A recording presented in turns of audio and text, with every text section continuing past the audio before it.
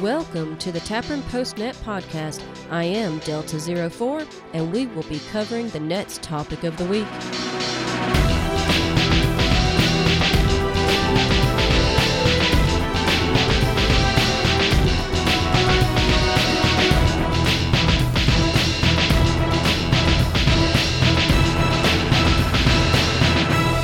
Welcome, y'all. I am Delta04, located in the Redoubt of the South. This is Tapron PostNet Podcast, episode 14-21. Every Sunday at 9 p.m. Eastern, Tapron has an amateur radio HF net. The primary purpose for the net is to promote self-reliance and preparedness in all aspects of modern life. The goal of the net is to share and disseminate information that can help everyone achieve individual independence and self-reliance. During the net, we'll have a topic of the evening, so this podcast is a summary of the combined knowledge our check-ins share during the Tapron nets. If y'all have questions about Tapron, feel free to go to the following website, www.amron.com. Phonetically, that's www.alpha-mike-romeo-oscar-november.com. In the beginning of this year, the Amron Group and Tapron Group merged, so you can find Tapron information, including the net schedule and frequency, at the Amron site.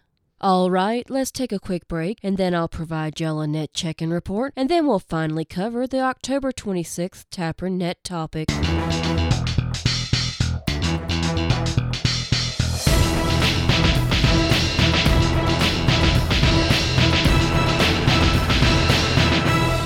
And we're back. For October 26, 2014, Tapron had a total of 27 check-ins from the following states: 5 from Virginia, 7 from Florida, 3 from South Carolina, 3 from North Carolina, 2 from Georgia, 2 from Illinois, and 1 each from the following states: Mississippi, Oklahoma, Ohio, Tennessee, and Pennsylvania. Thanks everyone for checking in. This week's topic was solar panels and charge controllers. We'll cover the different types of solar panels and the pros and cons of each. We'll also talk about the 2 types of charge controllers that you can use with solar panels. I'll do my best to summarize the good info that the check-ins provided, but if you want to go to a few websites with very useful information, visit www.backwoodssolar.com. You can even request a catalog from them, and they will send it to you for free. Another good website for information is www.wholesalesolar.com. A couple of websites that don't have as much information but have good prices on solar panels are www.renogy.com and www.dmsolar.com. And just to be clear with everyone, I have no ties to any of those companies. Okay, so let's get started. First, we'll talk about solar panels. The good news is the price of solar panels is going down and becoming more affordable. There are 3 types: monocrystalline, polycrystalline, and thin film. Monocrystalline and polycrystalline solar panels provide good efficiency but are rigid. Also, while most are pretty resilient to occasional small tree branches or hail falling on them, even if only one cell is damaged, the whole panel is ruined. Thin film solar panels, like amorphous panels, on the other hand, are very flexible, which make them a good choice for portability. Also, even when part of the panel is damaged, the remaining cells will continue to work. The military have used these since they are lightweight and can take damage from a bullet but still work. The bad side to amorphous solar panels is I found them to be more expensive right now, and it can require up to 4 times the amount of space to get the same power as a rigid panel. Monocrystalline is easy to identify. They are a uniform black color. These are the most efficient and tend to be more expensive. As long as you can place them in an area that will not experience any shading issues, they are a very good choice. You can find these even with 25-year warranties. Polycrystalline is also easy to identify. They are a speckled blue color. These panels are not as efficient, but they are cheaper than monocrystalline. Last is the thin film solar panel. One of these types is the amorphous. These can be a good choice if you have a lot of space but have some shading issues. Even if part of the panel is damaged or shaded by trees or snow, the unshaded portion will continue to give you whatever whatever power it can. Besides the spacing issue, because of their thin structure, they tend to degrade faster and will naturally come with a shorter warranty. But they are a good choice if you're wanting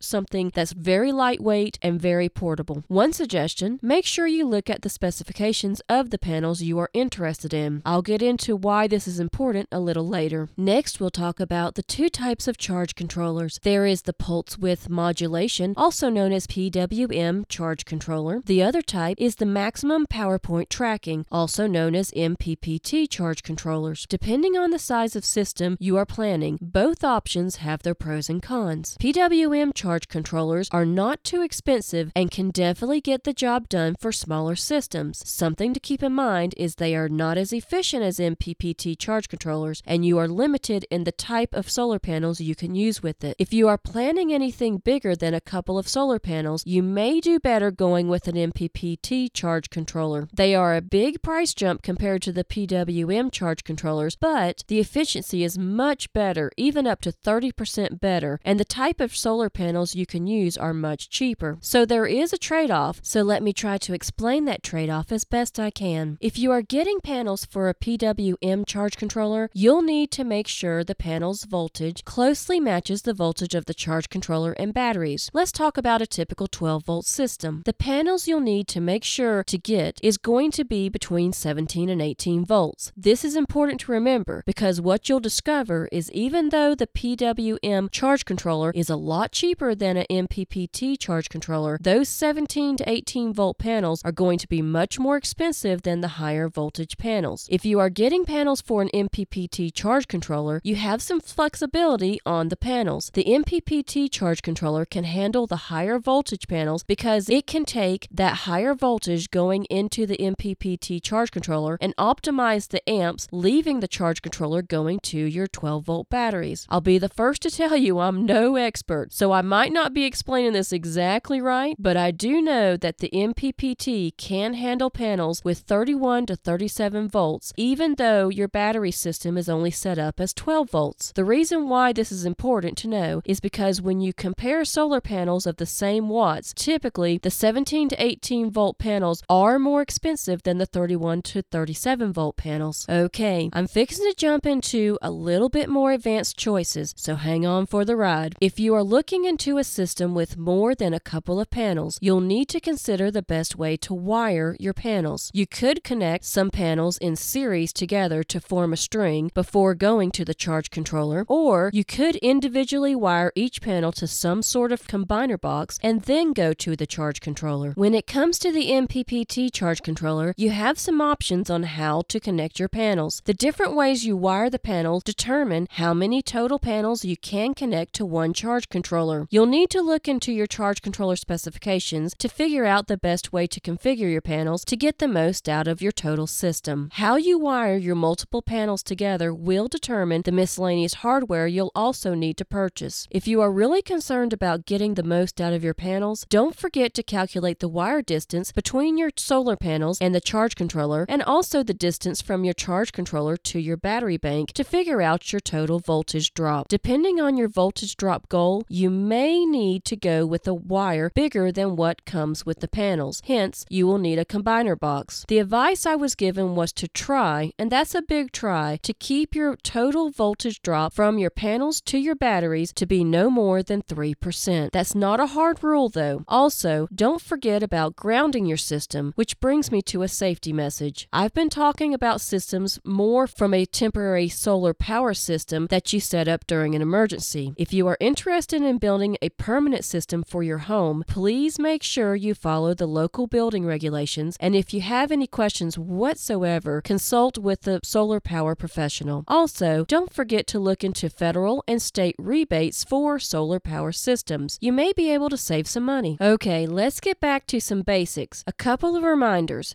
First, when setting up your panels, if at all possible, face them to the south and at an angle that is best for your latitude and the season. There is a slight angle difference between summer and winter, and if you can adjust the angle for the season, you'll get the most from your panels. If you live in an area that gets a lot of snow and you do not have a steep roof, you may want to consider mounting your panels on the ground instead of a roof. Then you'll have an easier time cleaning the snow off the panels. Second, if you plan to run some AC devices, you'll need some sort of an inverter. I'll very quickly cover inverters. Modified sine wave inverters are a lot less expensive than pure sine wave inverters. One check-in mentioned his modified sine wave inverter ran everything except their heating blanket. Some sensitive electronics do not like modified sine wave inverters, so keep that in mind. An option to those very expensive pure sine wave inverters that a couple of check-ins mentioned was a computer uninterruptible power supply, also known as a UPS. The check-in said you can sometimes find these in your office trash cans or fairly cheap on eBay. They basically act as an inverter, and since they used to power computers, they are made for sensitive equipment. One example provided was the APC Model 1500, which is for 1500 watts. Another little tip from a communication standpoint is if you want to recharge your laptop to be ready for a digital mode net, look into a power supply for your laptop that has a cigarette lighter adapter. One check-in said you can cut off the cigarette lighter adapter end and hook it up to your 12-volt batteries and not even need an inverter to recharge your laptop. Hopefully those ideas will help y'all save some money. Regarding which solar panel companies check-in recommended, consider looking into DM Solar and Renogy for good prices. For charge controllers, consider looking into Morningstar and Midnight Solar. Morningstar's website even has a calculator to help you figure out how many solar panels you can hook up to the charge controller you are interested in. Regarding inverters, a check-in recommended looking into Xantrex. All that was clear as mud, wouldn't you say? Well, if you need some help, my best advice is to go to the sites that I'll list on the website and do a little research. Some companies are even willing to work with you to help you come up with a couple of options that you can compare. If you are building a small system, make sure they understand that up front. Also, before you talk to someone, make sure you understand the difference between off-grid and grid tie. Most like-minded folks who are preparing for an emergency situation go with off-grid. Please remember, if your family is interested in a solar power system, y'all can come up with a system as simple or as complex as you want. I don't want folks to walk away from this podcast thinking, I could never understand all that mumbo-jumbo electronic talk, so just forget it. A small, complete system that is simple plug and play is much better than nothing at all. Besides, wouldn't it be great to take advantage of the free energy from that bright yellow ball in the sky? It just might help your family make it through a long-term disaster.